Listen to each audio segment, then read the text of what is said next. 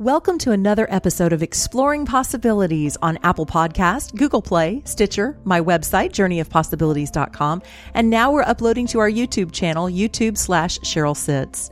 I am your host, Cheryl Sitz, and right here each week we have what I think are some of the most interesting and inspiring conversations on the planet. It's our mission to explore holistic spiritual ways that we can transform life from the inside out. If you like what you hear, why not help us pay the bills and keep bringing you these shows with your contribution at journeyofpossibilities.com/donate. Now, this show and all of our amazing shows and the website are thanks to our tech shaman, Mario Rosales of Tech Life Balance. Mario, tell listeners what you can do for us this week. Well, thanks, Cheryl. One of the things that I can help with, when you have a website, you know what you want. You want where that graphic is, or you know what text you want to update. That's one of the parts that I can help you with. How many times has a web developer given you a high bill for something that you think is pretty easy? I have various type of programs, and I am very flexible in working with how to create a program that works for you. For example, I can do the work for you. That's one. But really, I love empowering you as the user because I know you know what you like.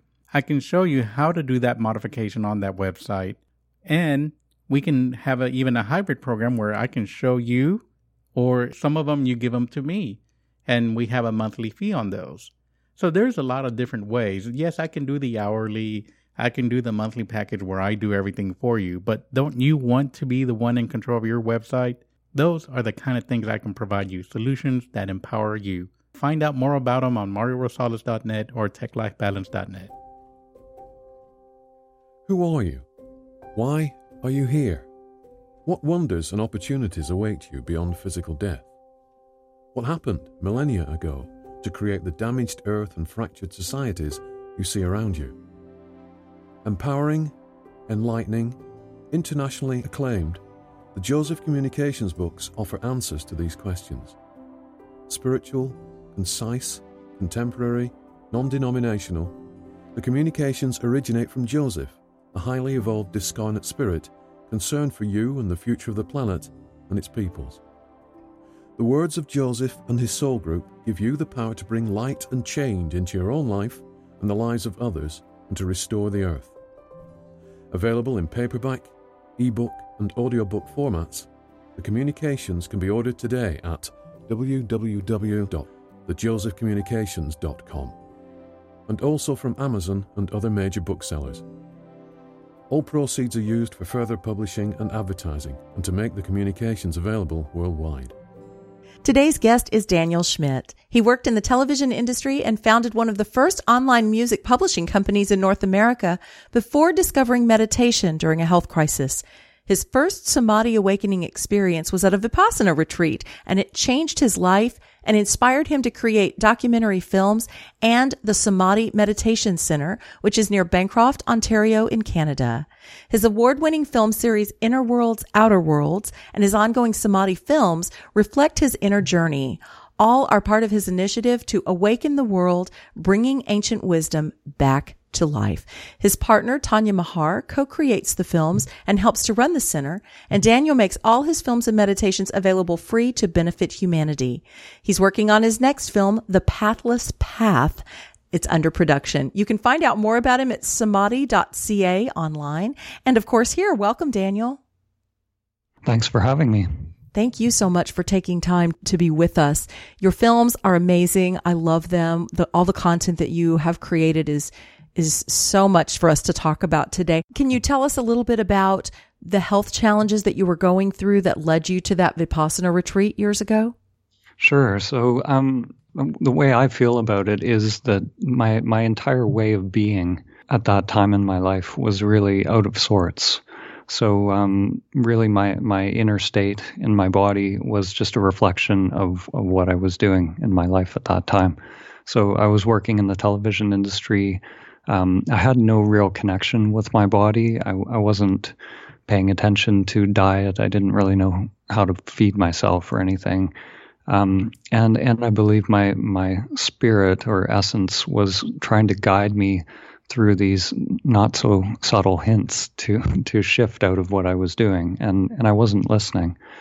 So the hints became stronger and stronger until they became like a hammer, and I couldn't ignore it anymore. And so my body, I developed all kinds of autoimmune issues and type 1 diabetes, rheumatoid arthritis, and just a lot of problems assimilating food, basically. And it was really just a wake-up call for me, and it was actually an incredible gift, because at that time in my life, I don't think there was anything else that would have shifted me out of my reality at that time. Isn't it interesting how we just get busier and busier and distract ourselves when things become uncomfortable if we don't understand that key point you just said, that the body is talking to us to get our attention? Yeah, exactly. And, and we don't know, growing up in North America, most people don't know what is even possible. Like when I went to the first Vipassana retreat, I really just wanted to shut off my mind. I just wanted the off button for this crazy monkey that was just going insane in my head. And I didn't know anything else about it. One of my friends came back from his own Vipassana retreat, and he had this glow about him. He just seemed really alive. And he said, maybe this will benefit you. Like maybe you can, I had an incredible insomnia at that time, and I was desperate. I just thought, okay, well, it looks like, it benefited my friend. Maybe I'll find some relief or some benefit.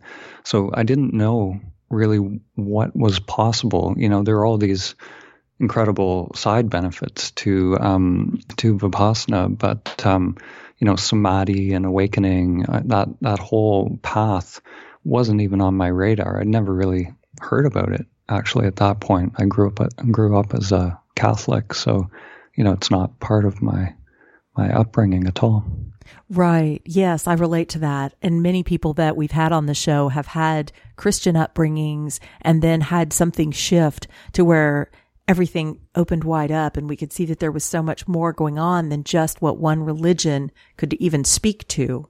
So was it one Vipassana retreat and you had some of the amazing insights you depict in your films, or was it from that point forward life changed and you started to have all of this awakening? So I did many Vipassana retreats, but the first one, it was kind of unique because I went in without knowing anything about it. So in Zen, they talk about beginner's mind, and I really did have beginner's mind. I was a total beginner, but I was taking it very seriously. I listened to the teachings that were presented, and I just worked really diligently. I just did exactly what the teacher said without any kind of resistance to it. So I had the awakening at my very first retreat, and it changed my life completely. It just, it was like a completely different reality presented itself. And from there, I began to get extremely curious about meditation. And of course, my mind got involved. And, the next retreat I went to, I wanted to replicate what had happened at the first one. And it didn't happen, of course, because the mind can't make it happen. So over time, I realized, I did a lot of Vipassana retreats, some at the SN Goenka centers, but sometimes just on my own, I would actually structure my own retreats. And I found that sometimes I would experience Samadhi and sometimes I wouldn't. And it for a long time, it seemed kind of random. And I wanted to really understand what this was. And whether there was some mechanism, some way of realizing it, and what it meant, and what it, and more importantly, how life can be changed by it, and how we can bring the realization into everyday life in a way that doesn't just come and go. It's not just something on a cushion, but it's something that fundamentally changes our lives. Exactly. That's the same thing that we see in any practice. And with the shamanic path and the other pathways, we go and we have these profound experiences. And then oh, now I get to go back to my daily life, and how do I do that? And how do I hold on to what I've experienced? And what you mentioned, the expectation that I want more of that attachment, that craving that Goenka speaks about in Vipassana. We crave it because that was wonderful. I want it back. And learning to let go and let it be whatever it is, and to be with what is. That to me is the most profound thing about this pathless path, as you call it. Yes, and one of my teachers says that these states are constantly changing. Like we have, just like we have waking, dreaming, and deep sleep, we can experience these samadhi states as well. And the states are impermanent; they come and go. But there is, there is a fundamental beingness that underlies all of the states, which in Vedanta they call turiya, which is the presence of the immanent self, the true I beyond name and form, and that really is the fruit of the path. That is really what doesn't come and go, is that immanent self, which can be experienced continuously through all of these changing states. So like in Zen, they say the samadhi that comes and goes is not the true samadhi. And it took me a long time to even touch that truth within myself, because my for a decade my samadhi was coming and going, and I was pursuing it, I was seeking it, and because there was a seeker, I was in this game of hide and seek, basically, yes. Because I didn't recognize, what was beyond the seeker, and the subject-object duality that, created that game, basically. And I love how you talk about this in your films. You really do a great job of using visual expression as well as language to express some of these very deep truths that we really, the mind wants to wrap around it, but the mind somehow can't. And so you create more of an experience, which is why I think we've been, have enjoyed the plant medicine path that we have been down. It's experiential learning. Your films do that. It's an experience that you create in which we can really begin to understand some concepts that are beyond language. Yeah, exactly. To me, I would say the sort of structure, or the language structure that I really like, it actually comes from the Upanishads, where they talk about these different levels of self, and in our reality on this planet, we're living just on two levels, mostly the mental and physical. Yes. But there are these other higher levels, and through plant medicine, which I've explored a little bit myself. We can break into the energetic level, and what I call, they call it the Vijnanamaya Kosha in the Upanishads, which I see as the higher sort of template levels of self, and the archetypal level, and the some of the you could say the angelic realms, and where there are these beings and intelligences as well. And then as we go into samadhi, as we approach samadhi, then we go into what the ancient teachings called Anandamaya Kosha, which is the sort of the emptiness bliss, but it's not bliss in the sense of feeling good. It's a sort of transcendence of duality. So it's a freeing from pain and pleasure and self-identification, essentially. Yes. Okay, you speak very scholarly about this. You speak beyond a man who's been experiencing this and brought it into a way of life for himself. You speak about this intellectually as well. Have you studied formally? Has this become something your mind feeds on as well as your meditative state, or? Well, I for a long period in my path, I threw out books. I realized this has to be an experience within myself, and and all of the great teachings are just pointing to the same thing. Basically, look within, stop looking to these external things. So for a long part of my journey, I felt I needed to do that. I knew everything was within. and I knew what work I had to do.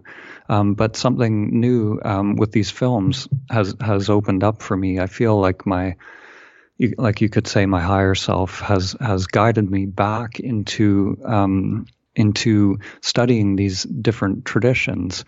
And what I feel like it's my vocation or my purpose is to gather these perspectives, and each perspective is like a lens to look through to observe the same truth, but each one has its own kind of uniqueness and its own beauty.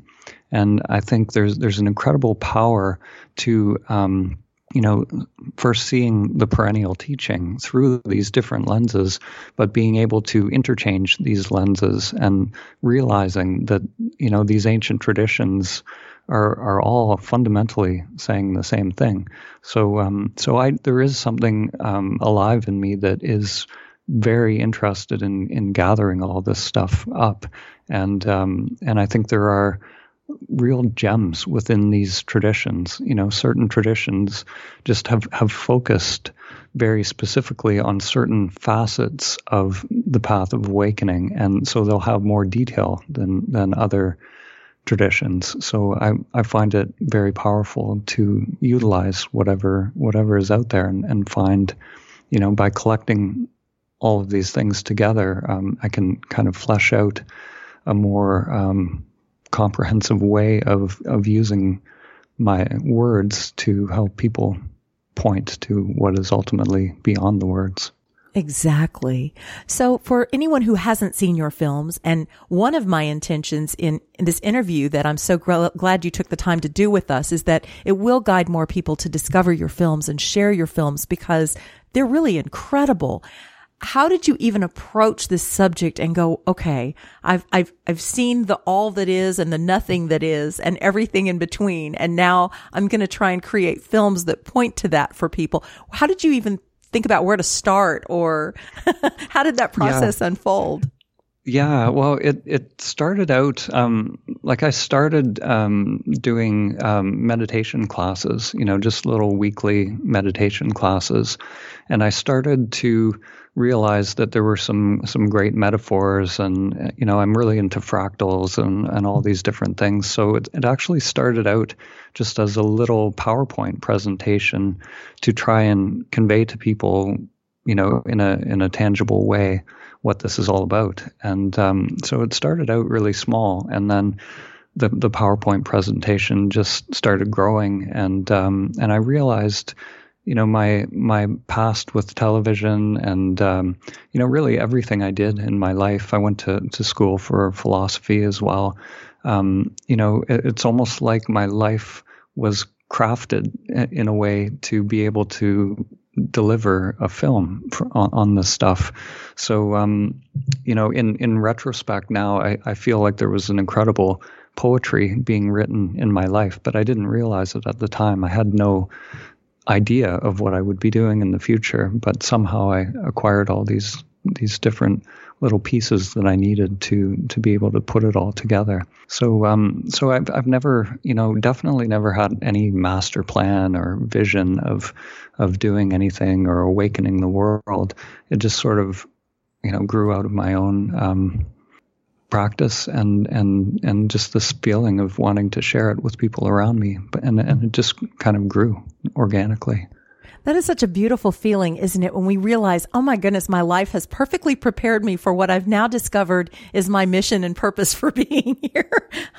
It's really fascinating, actually, because, there's a part of us that is aware of what we need. It's aware, it's such a beautiful poetry that is being written in our lives, and yet we don't see it for the most part. The little me is just kind of in awe of it, and occasionally we'll get glimpses, but it's usually in retrospect that we see it. So yeah, it's quite mysterious. Yes. And you pointed to some of the more positive highlights of how you were professionally trained for what you're doing now as well. But that also applies to real life, to the stuff that happens that isn't so pleasant. And at least for me and for some of the people that I've had on the show, it's like, wow, that's why I went through that, what seemed like a horrific thing. Now look at how I can help others moving through that because of what I learned moving through that. So it's beautiful how it all fits together. It is, and my teacher that I work with now, Nico, he always says there are two paths in life. There's the path of suffering, where we just kind of go along in life and get hammered, and we learn through that suffering, and if we're open to learning, we learn from it, right. And we accept it as a teaching, and then there's the path of gnosis or wisdom, where we can start to learn the mechanism of how we suffer in the first place, and how we become identified with what is happening in our life, and our how our ego construct is created in the first place. So the first way is the most painful way, but if we can start to understand the inner workings of it, then we can accept it a lot more easily, and also avoid a lot of the unnecessary suffering, because unless the suffering is conscious, it's not really beneficial. So if we can start to bring consciousness to those unconscious parts of ourself, we can accelerate the path, accelerate our growth and development. Wise words indeed. So I'm curious, the center, obviously you have meditation retreats there. Does it expand on what you do in the films? Do you intertwine the two together? Are they kind of two separate paths by which you expand consciousness, or how does that work? Yeah, so the center, like one of the things I try to get people to do at the end of the film, at the end of every film, is to do the guided meditations that we've made available for people. So those are available online at samadhi.ca. And the retreats are just a way to go deeper into a meditation practice and to really understand what meditation is. I'm not doing meditation the way it's normally done. There's a lot of different teachings out there about meditation, but the way I understand meditation within myself, it's not about a technique, even though we use techniques as stepping stones, but ultimately the meditation is bringing everyone to a place of their own stillness. So we want to be moving to less and less doing in the mind. And so the meditation ultimately is non-doing. It's coming to a place of no mind, literally no mind activity. And, the techniques can be useful. Like in Vedanta, they say it's like a thorn to remove a thorn. So we can replace our crazy mind activity with subtler and subtler and subtler activity until finally we'll let go of any technique at all and come into this mystery, which is beyond thinking. It's pure presence, unmediated by a thinker, unmediated by a me or a self. Do you get told often, I just can't do it. I can't meditate. I don't know how you do that. That sounds great. I've never been able to get there. I just can't do it. Do you have that kind of feedback? Yeah. And I always tell people, the more crazy your mind is, the more beneficial meditation is. Like everybody says that when they come, every single person. And when I started, my mind was pathological, and that's why I needed the meditation. And Tanya often says, when people say, "Oh, I can't meditate because my mind's too busy," that's like saying I can't take a bath because I'm too dirty.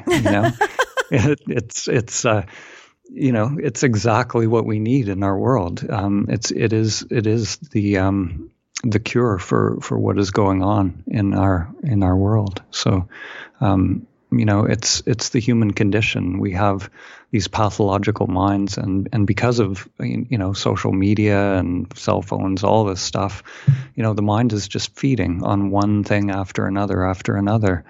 And if we want to realize what is beyond this conditioning, we have to deal with it. We have to, start to explore and ask the question, who am I really, beyond my conditioning, beyond what I've inherited from society and my parents and my friends. Like, what am I beyond all of this? Yes.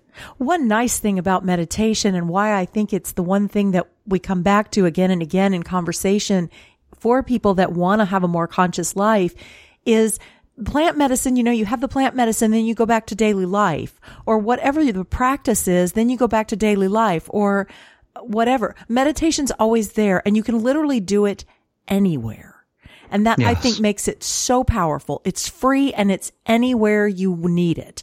And it's learning how to get to that state, especially when we're in a place where we probably need it most of all, but we're feeling stressed out or whatever, and it's busy all around us, how to drop into that state in such a condition.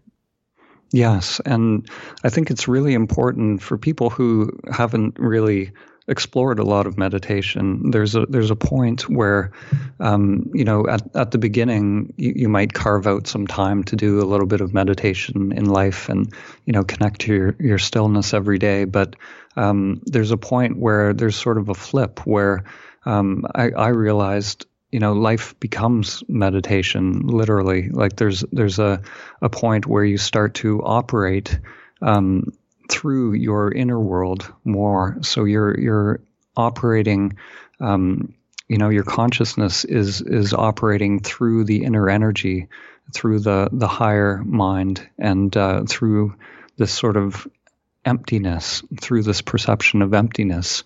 And it literally is your life. It isn't something separate where it's not like going to the gym and doing a workout. Like, it literally changes your life. It's a different way of being in the world.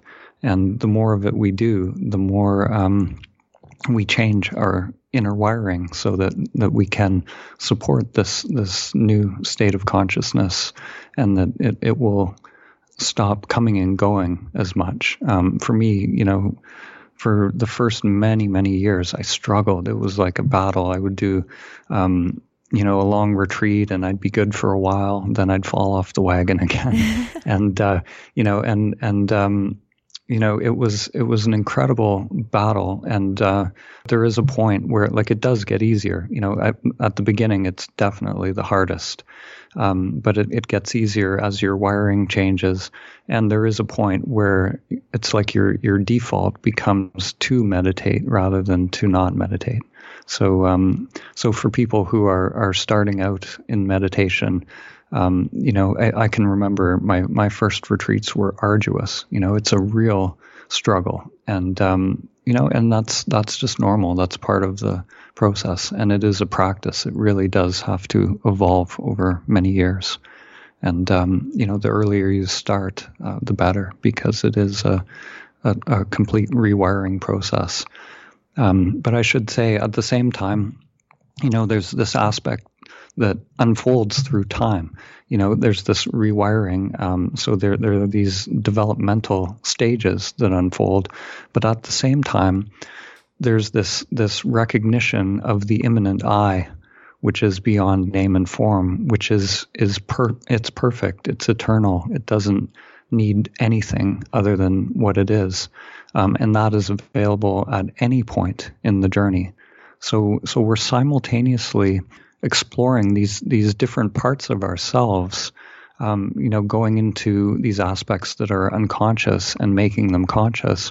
But at the same time, we're realizing the emptiness of all these different levels of self. And when we realize that emptiness, that is the presence of the I that is beyond name and form. It's such an interesting paradox, isn't it? That the emptier we become, and the less full of ego in the sense of our self-importance, our place in the world, our mission, our all of that, the less of that there is, the more powerful we are, and the more we can almost realize how amazing we are. It really is interesting when the ego moves aside to see the truth of what's really there. It is a paradox, and it's incredible when we cultivate that consciousness, or I don't even like to say cultivate because consciousness just is. But it's like we can encompass more of ourselves in the sense of our layers of being. We can encompass more of life. And I think these two, in terms of plant medicine, like the plant medicine shows us all these different aspects of ourselves. But then, in the ancient traditions, they talk about Shiva and Shakti. They're the two polarities. There's transcendent consciousness, which is Shiva, and Shakti is, it's the spiral. It's the, if you're talking plant medicine, it's the serpent mother. It's all that is. It's the from our DNA to the spiral of the galaxies. It's everything, and the two have to go together. And when we open up one, we open up the energy. Then we have to have the consciousness to encompass it, and that consciousness will guide that energy. So we always have to be working in these two directions and these two realms.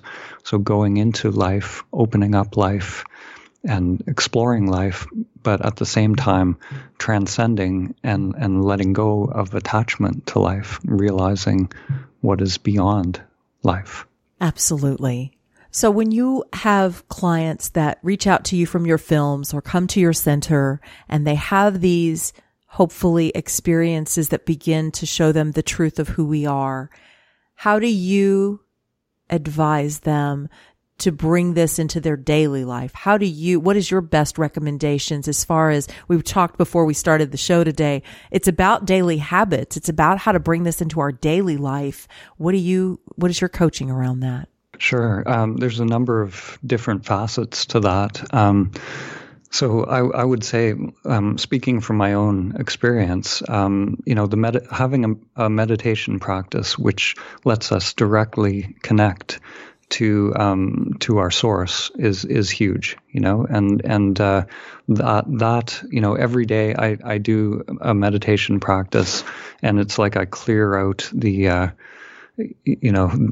the attachments to what is happening in my life. So I would say, it's in the ancient traditions, it's just about, long periods of single pointed meditation help to establish that wiring, and creating the structures in your life to support that connection. So we may have to change some things in our outer world. My teacher Nico, when somebody comes and says, I want to experience my true self, I want to experience the source, or God, the first thing he says is, what are you willing to pay? What are you willing to give up? What are you willing to give of yourself? How much of your pattern of who you are you willing to let go of to realize that? So the first thing I would stress with people is, you have to pay. You have to learn to obey that higher part of yourself, and really truly make an effort to shift out of the conditioned patterns. And where that impetus comes from is very mysterious, because if you think about it, the ego structure, which is what we usually think of as me, it doesn't want it, right? Like it is the obstacle. So where does it come from? Where does that, wanting or that desire for awakening come from, if not from the self structure? It's like something to be roused from its slumber, and we can't do that. We can't make that happen with the mind. We can only start to observe how the mind is the obstacle to that. So there's a sense in which we can, we can have this intention, but at the same time we have to recognize right from the beginning what it is inside of us that is alive, that's wanting to be birthed into this reality. And for me, having somebody in my life who can reflect back the truth to me, I think is invaluable. Having a friend or a teacher or somebody on the path who is kind of ruthless, who will tell you the truth, yes. I think is the most incredible thing. For me, Tanya and Nico are that for me. They both are fairly ruthless with me. So when the Dan is operating and I'm not seeing those aspects of myself that are in play, it's so powerful to have someone that you truly trust to reflect that back to you. So I think there's many different levels to address this on, having people in your life, having a strong practice. There's also just practical things like having a good diet, exercise, like keeping the body healthy is a huge part of it as well. And and also, now that I am exploring the ancient teachings and these different models of awakening, I think it is really important to have the mind on your side, like really having a structure, a language structure where the mind really understands what's happening in the unfolding of this process, so that it's not fighting against you. So I think just learning, intellectual learning is important, as long as it's making a bridge for you to what on the language.